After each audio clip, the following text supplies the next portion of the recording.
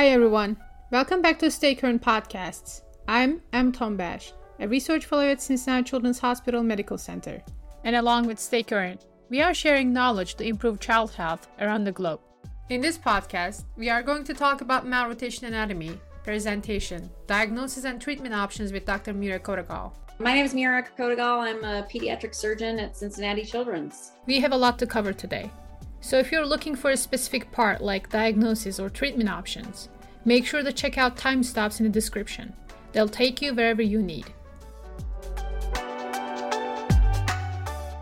Malrotation is a congenital condition that occurs in about 1 in 200 to 500 live births, making it a relatively common issue in pediatric patients. It is one of the most important causes of intestinal obstruction in infants and children.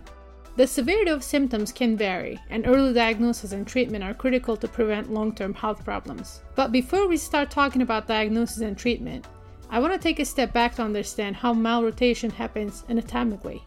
What are the differences in fetal development that cause malrotation? Now, Dr. Kotagal will explain. In the fourth week of gestation, that's really when we start to see development of the bowel. And as the bowel grows in length, it actually herniates into the yolk sac and along the umbilical cord and the SMA axis. We've all been there. I know it's hard to visualize the anatomy, especially a challenging one like malrotation. For this reason, we added some animations linked below in the description. Don't forget to check them out. I promise it'll help you understand the concept better. It develops outside and continues to grow in length, and then will actually go back into the abdomen with sort of two pieces of rotation. The first part of the rotation is a 90-degree rotation where the duodenal-jejunal loop sort of rotates, and then you get the return of the rest of the bowel into the abdominal cavity with a 270-degree rotation of the cecum and colon. And that allows it to end up in the conformation that we consider normal, where you have a duodenal-jejunal junction to the left to midline at the ligament of Treitz. And then the cecum and colon around the abdomen, starting from the right lower quadrant all the way around to the left. Now is the time to check the animations linked below in the description if you haven't yet. We're now moving on. You can get errors at any stage in that sort of rotational return of the bowel to the abdomen. And those can result in that wide spectrum of anomalies. We used to describe rotation as either normal rotation and malrotation, and now we've gotten more into the language of talking about intestinal rotation abnormalities because they tend to fall more along a spectrum than the black and white of either normal or abnormal. Those can include both non-rotation and malrotation. With non-rotation, basically the gut goes back in but doesn't rotate at all. And so you end up with the colon on the left and the small bowel on the right, and you don't tend to have the problematic Ladd's bands that can cause obstruction as you see in malrotation. And so non-rotation anatomy actually looks a lot like the anatomy of a malrotated kid post-Ladd's. Malrotation means that you get some portion of the rotation, but you don't necessarily end up with full rotation to allow for the broad-based mesentery, which is what's important to reduce the risk of volvulus. So you can end up with some rotation, meaning that the small bowel is still all on the right and the cecum makes it partway towards the right lower quadrant, but not the whole way. And so you get Ladd's bands that can be obstructing of that duodenal junction, or you can get different sort of anomalies within there. The cecum can still be on the left-hand side, but the small bowel mesentery is narrow. And that's what ends up causing your predisposition towards volvulus. Since we mentioned volvulus, we need to look into malrotation complications. What are we afraid of for these kids? Complications of malrotation, there's really two buckets that you have to think about. One are sort of obstructive symptoms, and you tend to see that with feeding intolerance and kids that may have issues around food getting past those Ladd's bands in the duodenum. And the other one is midgut volvulus, which is a result of narrow mesentery. So when you have malrotation, and because of the way that the bowel aligns, the small bowel mesentery is not spread out from the left upper quadrant to the right lower quadrant as you would expect, and you can get a narrow pedicle. It's easier for that pedicle to twist on itself, and then you get a midgut volvulus and ischemia of the intestine. About 1 in 200 children have a risk of malrotation, but only about 1 in 30 of those children with malrotation will develop a volvulus. A lot of kids with malrotation may never be identified to have malrotation, or they may have mild symptoms of feeding intolerance, and that may result in their evaluation and diagnosis. It's important to recognize that about 70% of those who will have a midgut volvulus will present in the first year of life. So as kids get older, if they never had a volvulus, their likelihood of having a significant clinical event related to their malrotation goes down.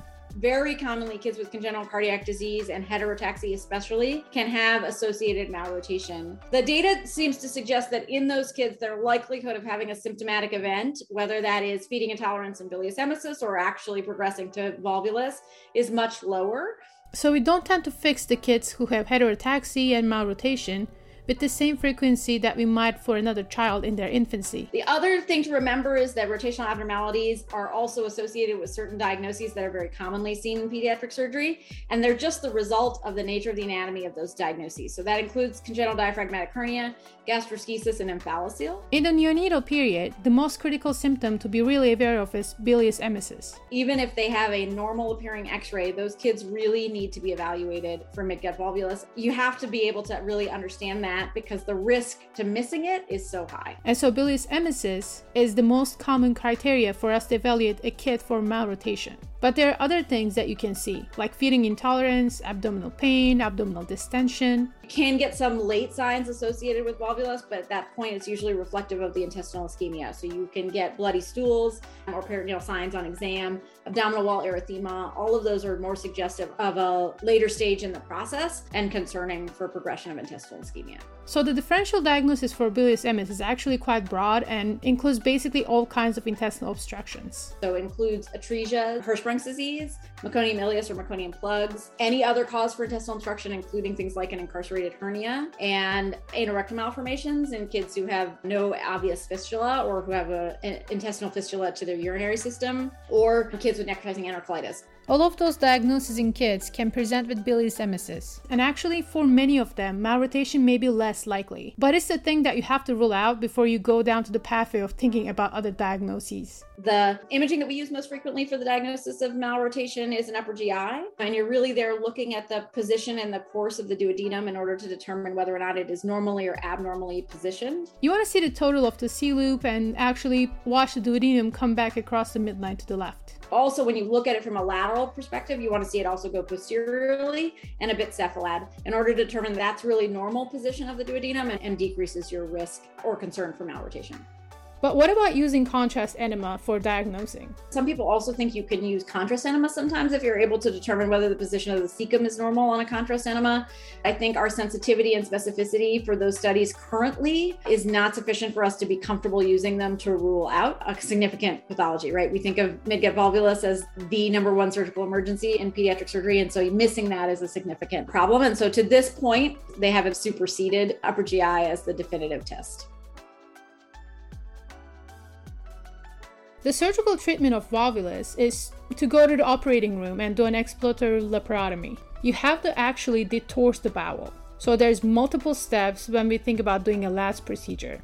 So there's multiple steps when we think about doing a LADS procedure. And a LADS procedure is the last part of an operation for volvulus. So you're going to make an incision, you're going to eviscerate the bowel in order to be able to determine what you're dealing with, and then derotate or devolvulize the bowel, which usually requires a 270-degree rotation counterclockwise. And once you've done so, then you're able to give the bowel a rest and actually try to see whether it can pink up again or whether that ischemia has been going on so long that you're concerned about the viability of the intestine. So Dr. Kotagal believes that it is really important to distinguish malrotation from volvulus. You can have malrotation, which is not a surgical emergency, or a midgut volvulus, which is a surgical emergency. And malrotation predisposes you to that midgut volvulus. You can't have one without the other, but not all kids who have a malrotation are volvulized. So you can have malrotation without midgut volvulus, but you can't have midgut volvulus without malrotation. And so once you have done the operation in order to devolvulize the bowel, then you can deal with the LADS procedure, which is an operation for malrotation. And that involves doing a couple of things. The initial thing is widening the mesentery. You want to try to take off as many of those LADS bands that have created a narrow mesentery in order to broaden it as much as possible.